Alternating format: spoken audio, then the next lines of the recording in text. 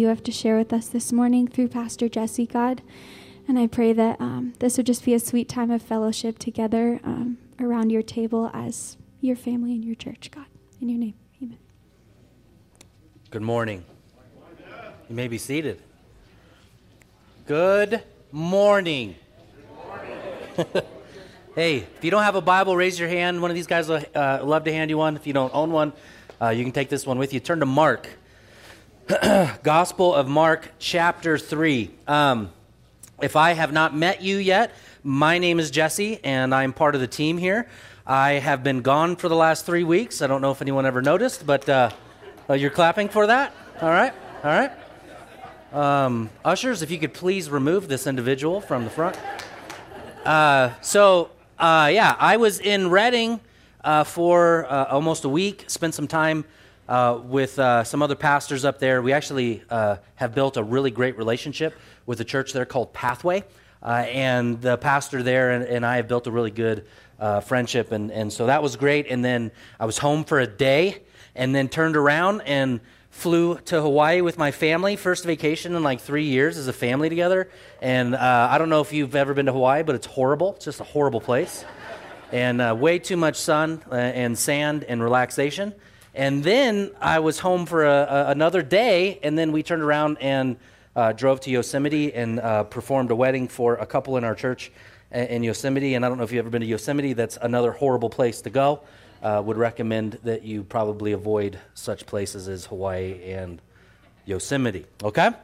So good to be back. Hopefully, I still remember how to communicate this morning, and I will execute the message real good. Couple things before we dive in. Number one, if you are visiting, in the front of the seat is a card, tells you all about us. Go to the info booth with that card. We have a gift for you we'd love to give you. And then download our app. It's got all the information on there. As an example, Vacation Bible School is coming up. We do need volunteers for that. And so if you want to sign up for that, you can do that on the app. You can do that online. And then we're looking for a preschool teacher for ages 3 through 5. So that's something, if you're available, we would love to have you.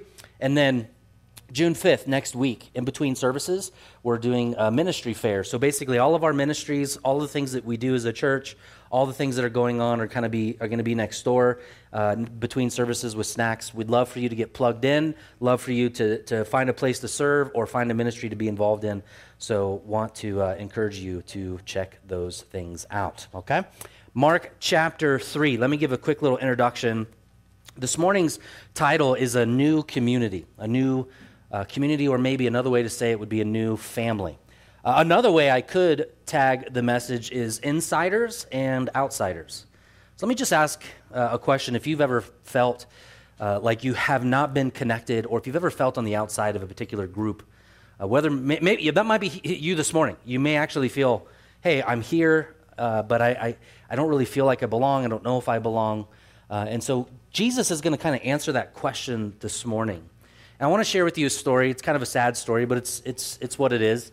When I was probably, I think it was second grade, I was on the outside of all the other kids. I really didn't have a whole lot of friends when I was younger, when I was a little kid. In fact, I distinctly remember taking my Star Wars figurines to school, which dates me a little bit.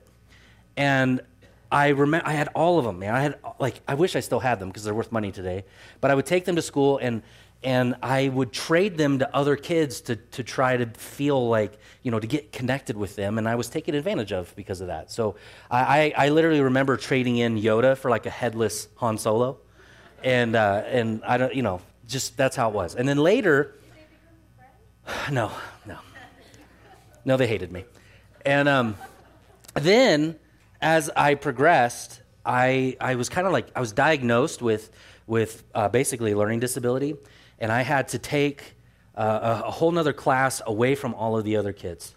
And so I was in that class, with a couple other kids, and they were trying to get me dialed in and all of that. I was held back in first grade, which I didn't know you could do. Apparently you could fail first grade. I did. And so I was supposed to graduate with you, Mr. Wicks. Do you remember that? You probably don't remember that, but So, long story short, I finally after being in that class, they reintroduced me in, I think it was around third grade. They reintroduced me to the rest of the kids. This sounds like a stray dog or something, you know. They reintroduced me into society. And so, and then upon being in that classroom, they didn't have any desks. And so I had to sit off to the side until they got another desk. And it was right around Christmas time, and I remember this distinctly because the table they sat me at was the table where all of the kids made their gingerbread houses. So I was sitting at the table with all these gingerbread houses, and I was really bored, and and I ate them. I ate the gingerbread, which only helped establish me back into society with the other kids. So you fast forward a little bit, and then somewhere around ninth grade, things kind of changed for me, and I developed a love for football and developed a love for sports and had some athletic ability. And then because of that, I was actually started to kind of be more accepted with other kids in the school, which was great. And in fact, one of the main guys that really poured into me and mentored me was Coach Bob Schaefer. And he was like a father figure to me, and things just changed. But I still wasn't totally on the inside. I didn't party like all the other kids did. That's not what I was into. And it still felt like something was missing. And I wasn't totally on the inside, if you will.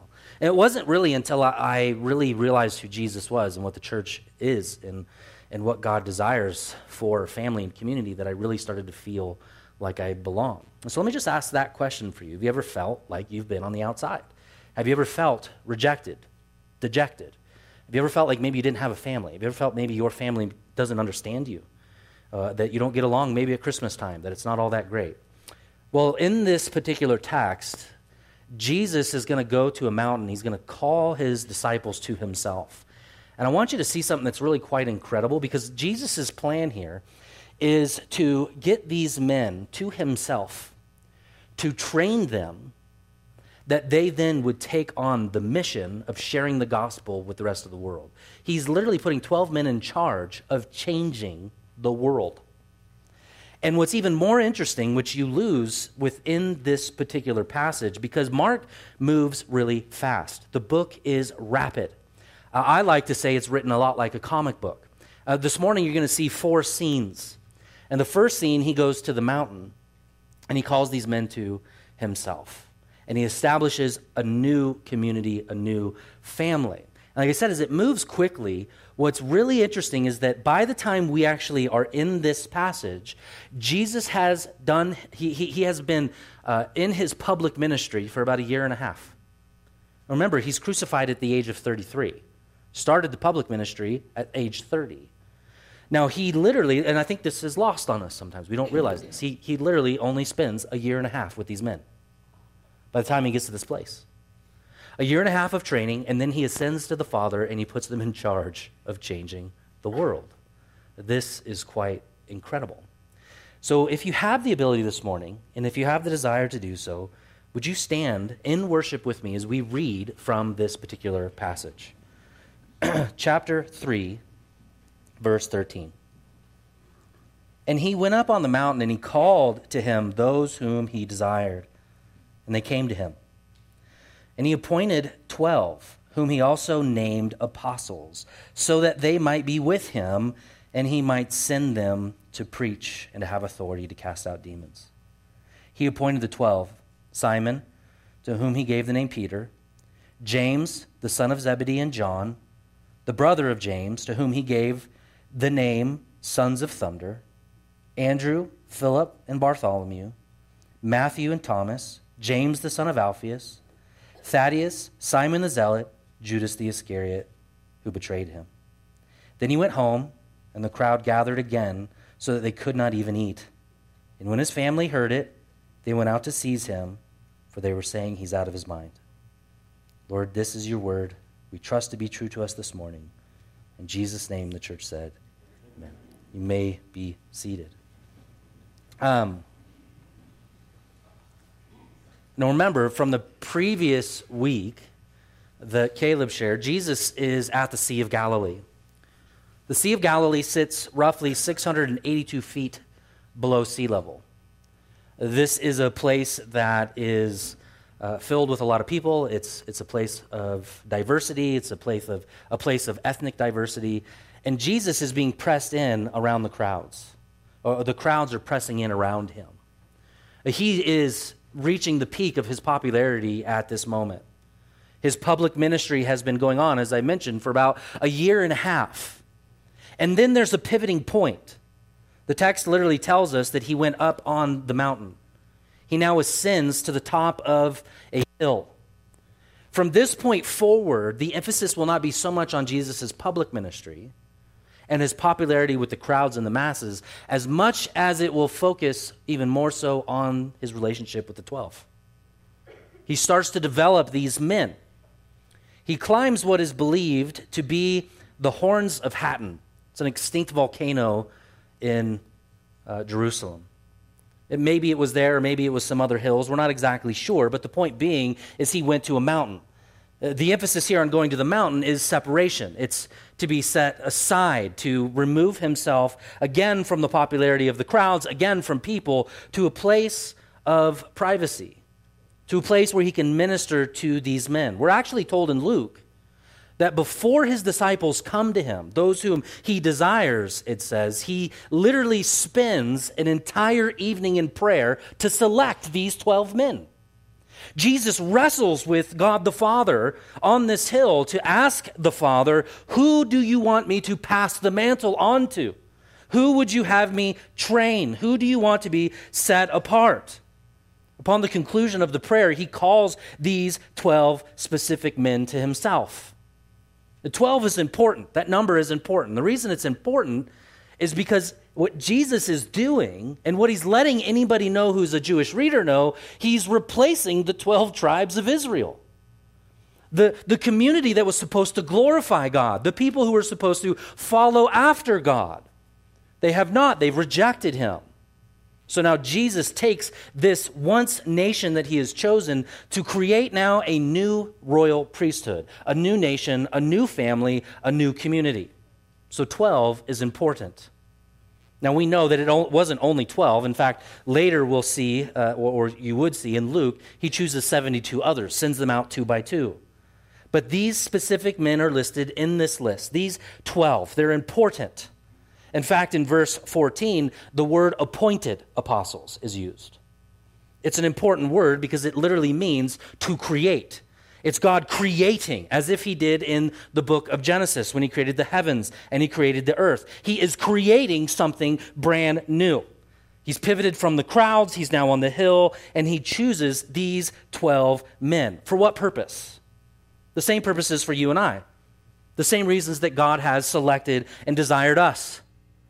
The first thing that's listed is that they would be with him on that hill.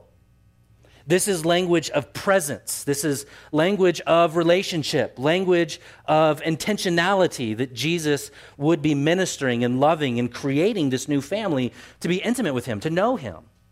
He wants his followers to know him. He wants you to know him. He wants me to know him. He wants to spend time with these men.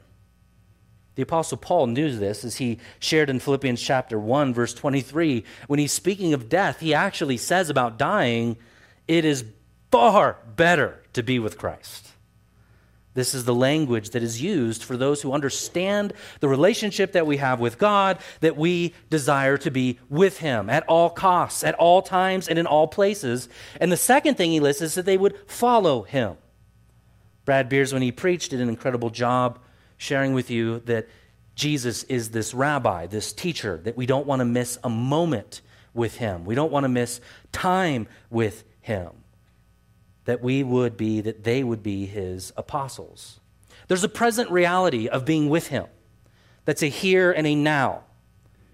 And then there is a future to this. A future reality. That we would be with him on the mountain, that we'd be with him in presence, but then we would be sent out. That's the future. Always, and in all places, and in all times, it's important for us to first be with Jesus, live with Jesus, travel with Jesus, converse with Jesus, fellowship with Jesus. That always will precede preaching about Jesus. We must spend time with the Lord, be with God, in relationship with Him, and for this reason, to proclaim the goodness of who Jesus is. That is what they're going to be trained to do. That is what this new family is to be all about. And God gives them, these 12 men, authority. This is the new family of God. Scene 1, top of the hill. Jesus in relationship with these 12 individuals. This is, so you know, a new Israel in embryo, as one author states. Something new is being born in this place, of which later Peter will say, we are a chosen priesthood. We are a royal priesthood, a chosen race, a holy nation for His possession. There's only 2 people that Jesus sees. This has been a reminder for me in the last few weeks, being away, that God the Father only sees 2 families, 2 nations, or you could say 2 individuals. He either sees Adam, or those who are in Adam, those who are in sin, or He sees those who are in Christ. Jesus on this mountain is inviting these men to be in Christ, to be used to proclaim the gospel and to change the world. And they'll be trained to do it in less than 2 years. Imagine yourself in this situation. Imagine if you were one of these men sitting on this mountain, that you were going to be equipped in a year and a half to go change the world. All of us, I think, would run. But now we've got to talk about this new family. I mean, the names are listed. They're there for a reason. The one thing that I find really, really interesting, as well as very, very beautiful, is that when Jesus takes these men to the mountain, one of the things He does is He gives them new names, new identities. He takes away the name that their fathers have given them, and He renames them, and there's meaning to them. The first of which He's listed first in every list, Peter. You remember Peter, right? We all remember this guy. He's impulsive. He acts far before he thinks. He cuts a dude's ear off at one point in Scripture. He denies Jesus. You would think, surely this man cannot and will not be used for the gospel, and yet we know he becomes one of the prominent leaders. He has a major role in leadership amongst these men. He's listed first, and Jesus renames him what? The Rock. That's irony. But yet that is what Jesus does, showing us that Jesus sees something in people, potential in people, that oftentimes we miss and overlook. In addition to this list, there's James and John, the sons of Zebedee, the sons of thunder. That's their name. These guys are a little bit stormy when they get together, right? I imagine these 2 guys are the brothers in the car who are punching each other and mom and dad's telling them to stop, right? At one point in time, they see a group of men not following Jesus and rejecting Jesus. Their response, these sons of thunder, let us strike them down with fire, Lord. That's their gospel preaching. They're not receiving you, Jesus. Would you allow us to tell fire to come from heaven and consume them? That's James and John, the sons of Zebedee. You have Alphaeus, literally means the lesser. You have Andrew, his Greek name means manly. Maybe he's a little bit of a chauvinist, we don't know. But then you have 2 names by contrast. 2 names in this new family that are at the polar opposites of each other. That first man is Simon the Zealot. Maybe it's lost on you unless you do a little bit of studying and you do a little bit of research and you find out that Zealots were a Jewish sect of individuals who hated the Roman Empire. They were politically bent on taking Rome back, getting rid of their bondage to Rome. They wanted to overthrow Roman control. In fact, it was said of some of these zealots that they literally kept daggers inside of their cloaks. And that when a passing by Roman soldier, if he was not paying attention, they would quickly kill him, take him out. This is Simon. This is the zealot. He's your political radical. He's your radical Democrat or your radical Republican. He is the guy who's all red or all blue, but that's his stance. He is anti-Romans. Why is this so interesting? Well, one, it shows that Jesus can save just about anybody, even Democrats.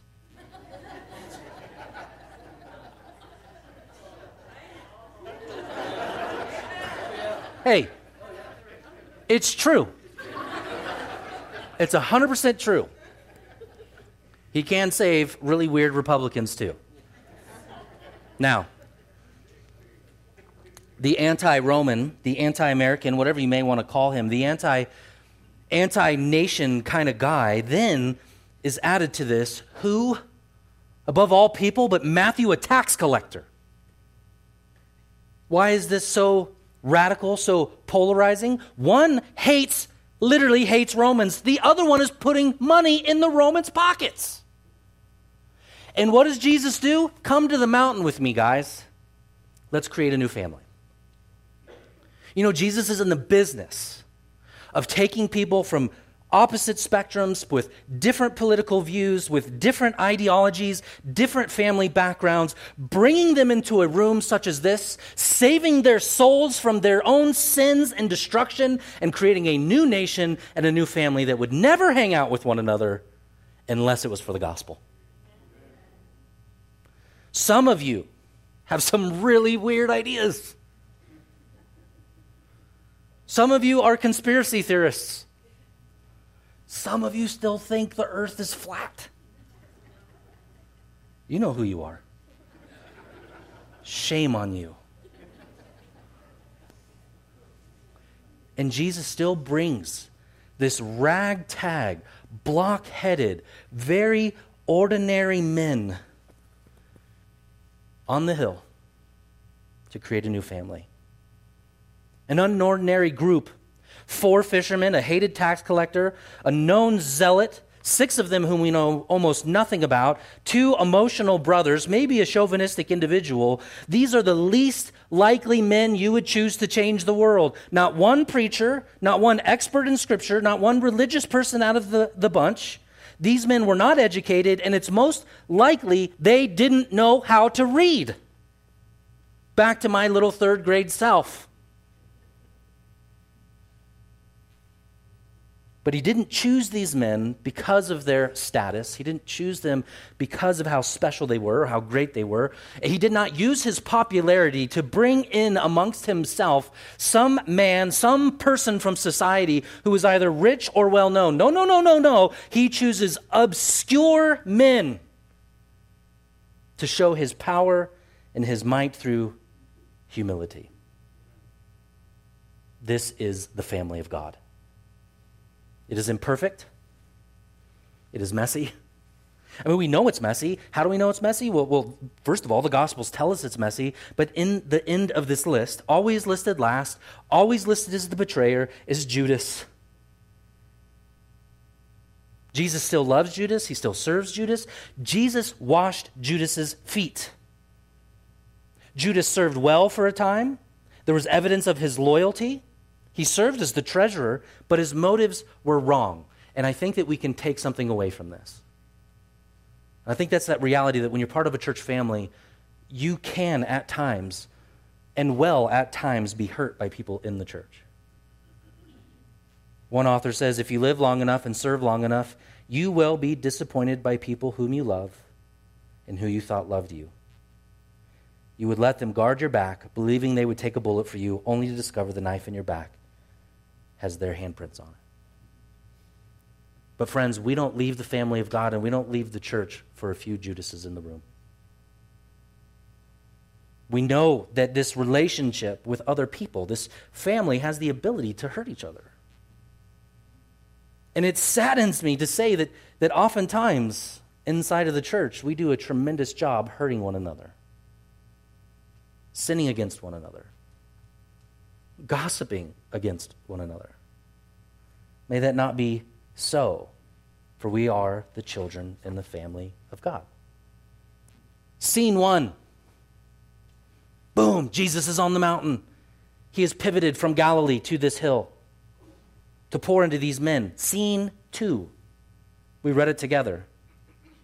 He descends down the mountain. He returns home.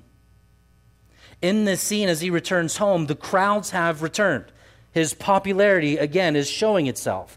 The crowds are so pressed around him, they are so gathered around him, it says in verse 20, that he can't even eat. He is a workaholic at this point, it seems. He is ministering, he is loving, he's doing everything he can to pour into these people, and they are just mushing around him, squishing him. His family sees it, and what is their response? They went to seize him, it says. That word seize, so you know, it occurs several other times in Mark, and the only other times it's used is literally for the word to arrest. They want to arrest Jesus. They want to confine Jesus. They want to put him back in the house and shut the door. Why? Why do they want to do this? Because they believe, it says it right here, what did they say of this Messiah? He's crazy. He's lost his marbles. Literally what they're saying is he's gone too far. Right? If Jesus were alive today, his family would say, he has ADHD. He needs to be medicated. We got to give him some Prozac. This guy is clearly out of his mind. And in a culture of shame and honor, which is the Jewish culture, from the family perspective, they probably are more worried about the family name. Jesus is going to give our family a bad name. Jesus is a religious fanatic. He's hurting the family name. He's a danger to himself. He has to be stopped. We got to put this man in a straitjacket and in a padded cell. Get this guy medicated. There's something off. Now here's the encouragement and the discouragement. When you follow Jesus and you go to the mountain, and when you descend and you come home and you start telling people of your love and your passion, of how great and how glorious Jesus is, your family may say the same thing about you. You're nuts. You're a fanatic. In our culture today, the term that would probably be used for Jesus, hey, Jesus, you've got to deconstruct your faith. Look back at all the things that are in your faith and take it apart. That's the cultural mantra today. The cultural mantra is for young people to start to deconstruct their faith. Take it apart and reject it. Why? Well, because of church hurt, because of leadership hurt, for all kinds of reasons. But my friends, we are never to deconstruct our faith. The Bible calls us to build our faith, to put more faith in Christ. Jesus doesn't need medication. He is not unbalanced. He is serving his Father. He is doing it well. He is glorifying God. But we must understand, friends, that as we make the stance to worship this Jesus and to follow this Jesus, people are going to call us nuts. Are you okay with that? You better be. Someone's going to tell you to get on some meds. Now, if that wasn't enough, right? Scene 1, he's on the mountain, he's building a new family. The 12 tribes are being replaced by 12 men that we're going to be a part of. A new family, a new community. Jesus descends. In scene 2, there his family is. You're nuts, Jesus. And then scene 3. Scene 3, take a look. And then the scribes came. Now, who are the scribes? They're the ones who should know the Old Testament above all others. They're the ones who should know the prophecies of the Messiah. They're the ones who should know exactly who Jesus is. His identity should be clear to these men, for they've been reading the Word of God year after year, time after time, dissecting it, and yes, they miss the point. And they travel to Jerusalem, and what do they say about Jesus? Verse 22, he is possessed by Beelzebul. He's got the Beelzebub. This is them saying he is possessed by Satan himself. Look, we know this. The text says it. He is possessed by the prince of demons, and he casts out demons by the prince of demons. Right? This group of men should know who he is. They should be worshiping him. Instead, they say, not only is he nuts, he's Satan possessed. But time after time, you'll see in Mark, the people just don't get it. They're having a hard time recognizing who Jesus is.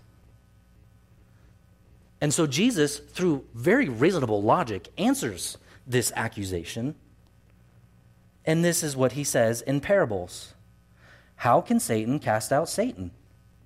If a kingdom is divided against itself, that kingdom cannot stand. Verse 26, and if Satan has risen up against himself and is divided, he cannot stand, but is coming to an end. But no one, this is how he speaks of Satan, he recognizes Satan is a strong man. Listen to what he says, but no one can enter a strong man's house and plunder his goods unless he first binds the strong man, then indeed he may plunder his house. Jesus' logic, why in the world would Satan cast out Satan? This is a kingdom divided against itself. One author says that Jesus gives this parable that Satan is the strong man. Right? There's a recognizing that Satan is real. There is this individual out there in this satanic realm, in the spiritual realm, and Jesus is the one breaking into Satan's house. This is Jesus in this moment saying, not only am I not possessed by Satan, but I am plundering Satan. I have bound Satan. And I am in his throne room, and I am taking it back.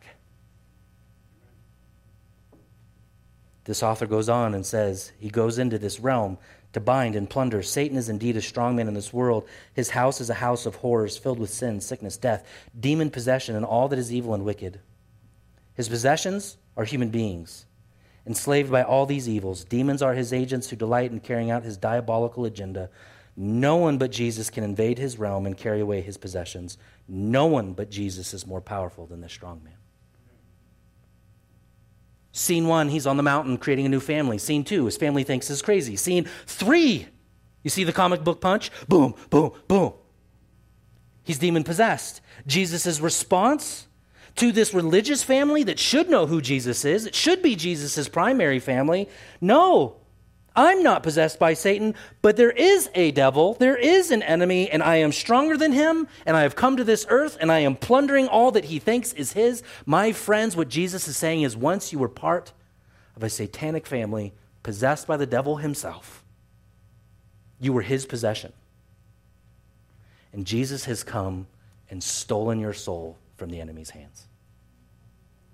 Jesus is the stronger man than the strong man.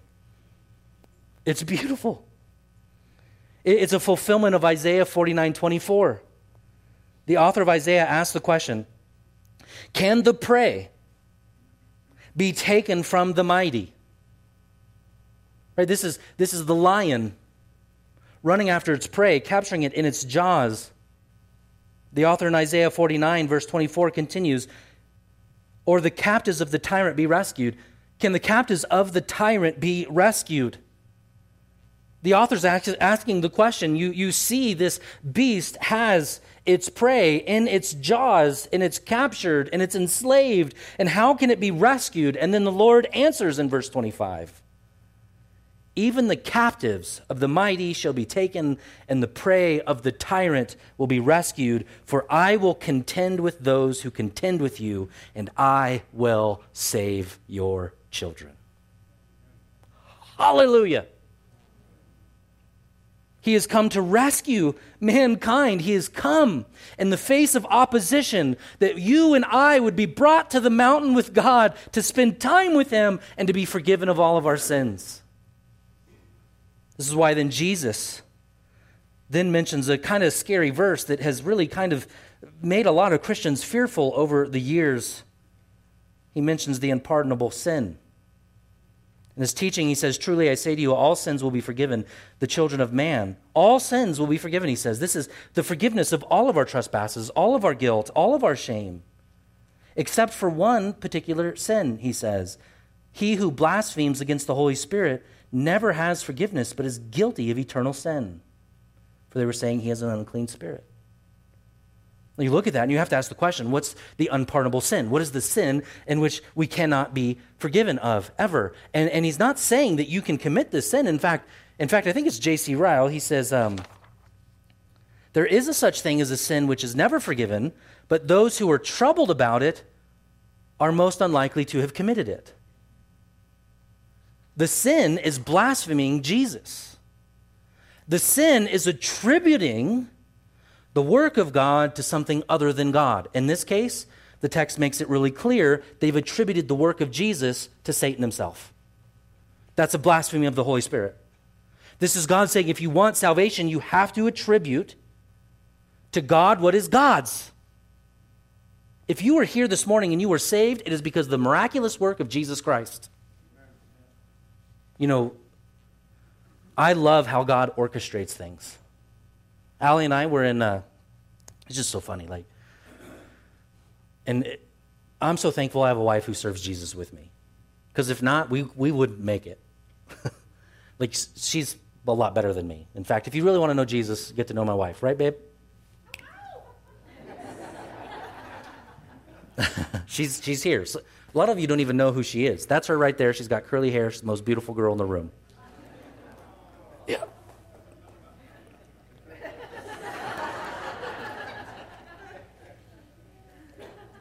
We're in Hawaii. And one of the things about being in public ministry is you can travel all the way around the world and people still find you. So we're in Hawaii and there's a guy, he comes to church here from the Bay Area. He lives in the Bay Area and he comes to church here when he's here. He has a house here. He's here almost every weekend. He might even be in the room right now and I just don't. Is he here? Oh, there he is. And there he is. We were in Hawaii. Now we're here. You're welcome. So, anyways, James is in Hawaii, and his wife, he's there for a wedding, and his wife brought 2 friends with her to Hawaii. And so we hooked up going to lunch, and they pull up, and, you know, I was expecting James and his wife. I wasn't expecting these other gals. And they get out of the car, and I am introduced to them. I say, hey, my name's Jesse. And one of them just comes, and she just squeezes me. She says, I know exactly who you are. And I'm so thankful for your messages. I'm so thankful for your sermons.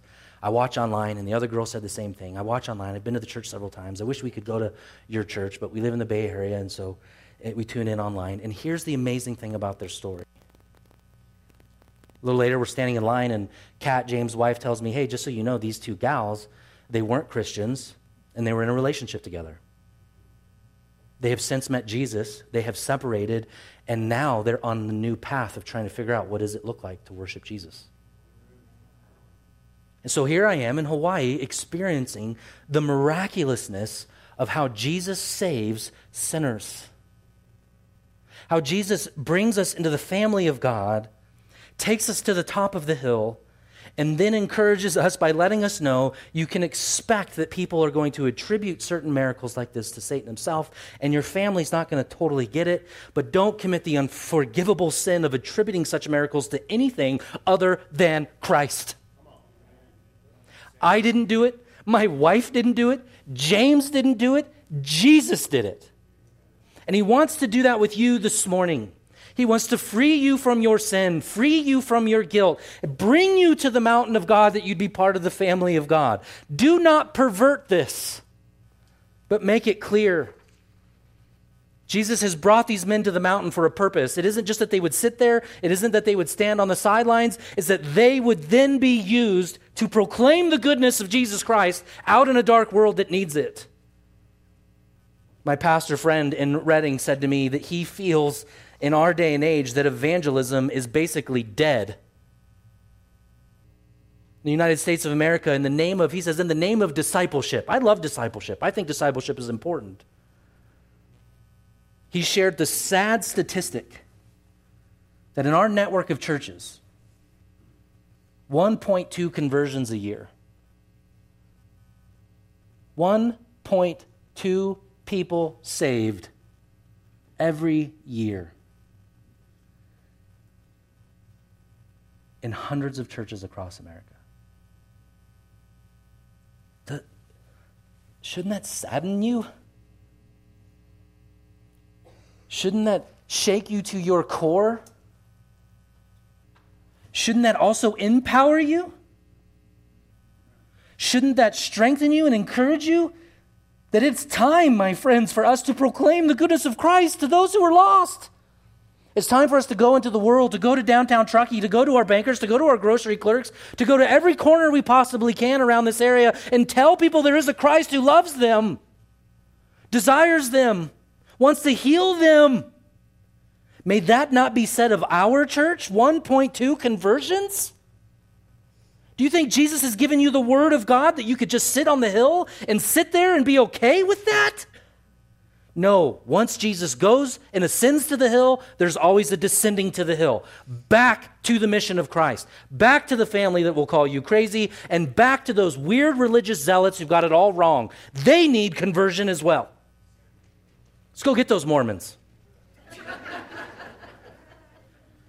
Let's go get the Jehovah's Witnesses. Let's go share with them that they have attributed the work of God to some other demon, and they are to turn from that, repent from that, and turn to the only one who has true power and love, and that is Jesus Christ. And what's amazing, again, as you look at these men, you don't need to have any kind of greatness about you, do you? Who would have thought that little tow-headed kid held back in first grade, put into a little special education system, would be standing here today proclaiming the goodness of God? This is the business that Jesus is in. And then we conclude with scene 4. Scene 1, the mountain. Scene 2, the family. Scene 3, the religious. Scene 4, back to the family. Remember I said it's kind of written like a comic book. Mark is layered very beautifully. It's a simple book, but there is complexity to it. In fact, it was once thought in the early church age that Mark was a simple gospel and that Mark was an uneducated, kind of not a very smart guy. This is kind of a book for dummies, if you will, the gospel for dummies, if you will. It wasn't until later when they started to study the original language they realized actually the work that Mark has placed in here is some of the highest quality, of the highest literature. Scene 1, he's on the mountain. That is the top of this sandwich, if you will. Think of it like a sandwich. Scene 1, establishing a new family. That's the top. Scene 2, the inside of the sandwich. The family that should be his family, they think he's crazy. Scene 3, still inside the sandwich. The religious. Right? Bad meat in the middle of that sandwich. Scene 4, Jesus will say who is truly his family. That's the bottom of the sandwich. Squeezed up in there, the good, the ugly, and the good. It's if Jesus, what Mark is doing is he's saying, okay, we're going to start in scene 1, and I'm going to show you scene 2, scene 3, and then scene 4 is actually going to tie back to scene 1. Look at verse 31. And his mother and his brothers came standing outside. Remember? Said the title could be insiders, outsiders. Here they are. They're standing outside, and they sent to him. They called him, for the crowd was sitting around him, and they said to him, Jesus, your mother and your brothers are outside seeking you. Right? It's back to that seizing. They want to control you. And he answered them, who are my mother and my brothers? And looking about at all those who sat around him, he said, here are my mother and my brothers. Whoever does the will of God, he is my brother, sister, and mother. All of this to point to this reality. Jesus has ascended from heaven. He has proclaimed the good news of his salvation. To the masses and the crowds, he has prayed. He has selected these 12 men to change the world. He then has ascended back to the mountain. He is pouring into them. He is praying with them. He then descends. He gets the rejection from his family, the rejection from the church. And then he makes the proclamation. Oh, by the way, if you do my will, if you live for me, you're part of this family too. Jesus is making quite a clear statement that the spiritual ties that tie us together are stronger than the religious ties and much stronger than even our blood ties. How beautiful is it that if you have felt in this day and in this age that you don't fit in with your family and you don't fit in with the culture, that you, like this ragtag bunch of men, have a family in Christ. You have been purchased and you have been bought by the blood of the Lamb. I actually, as I was studying, came across a really neat picture of C.S. Lewis talking about his conversion. We were talking about C.S. Lewis just outside. I can't remember if it was because of this or I don't remember, but C.S. Lewis, in my opinion, every Christian adopts C.S. Lewis as their own. Doesn't matter what denomination you're part of. He's part of every denomination. Everybody thinks C.S. Lewis is theirs, right? And his literature, I think, is, one of the very first books that I ever read in training was Mere Christianity. I think it's top 10 book every Christian should read. And C.S. Lewis, if you remember, before writing Mere Christianity, he was an atheist. This is a guy who did not believe God, did not believe in God. And C.S. Lewis wrote a picture, he literally calls it a picture, of what his conversion was like into this family of God. Let's listen to him. You got to picture me all alone in that room, his room.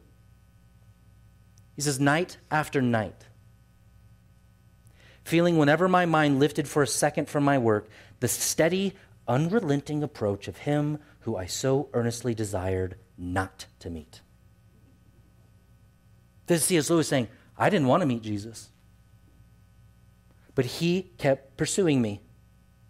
He goes on, that which I greatly feared had at last come upon me. In the Trinity term of 1929, I gave in, and I admitted that God was God, and I knelt and prayed, perhaps that night the most dejected and reluctant convert in all of England.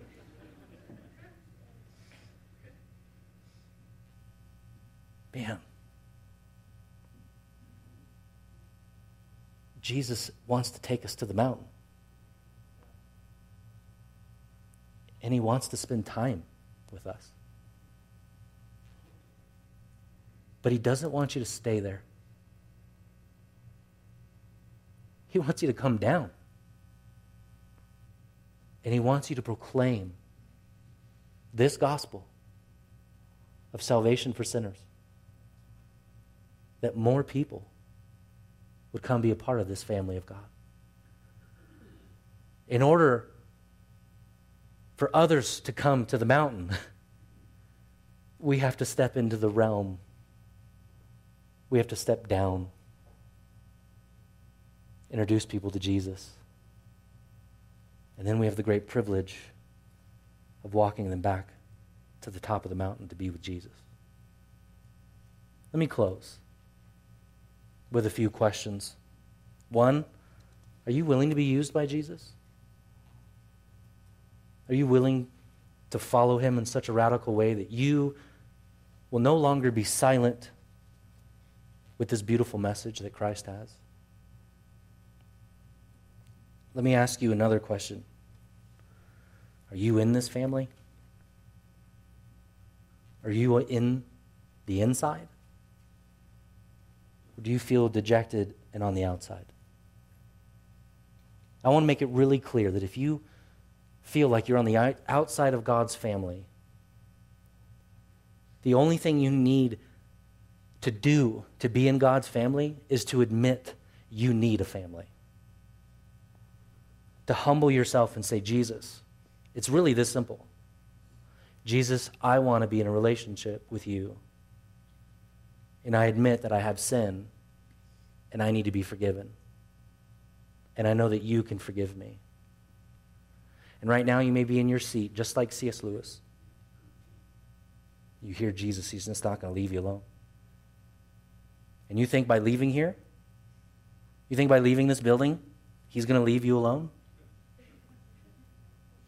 He's going to hunt you down. And he's going to call you because he desires you. That's what it says right here. He called those whom he desired.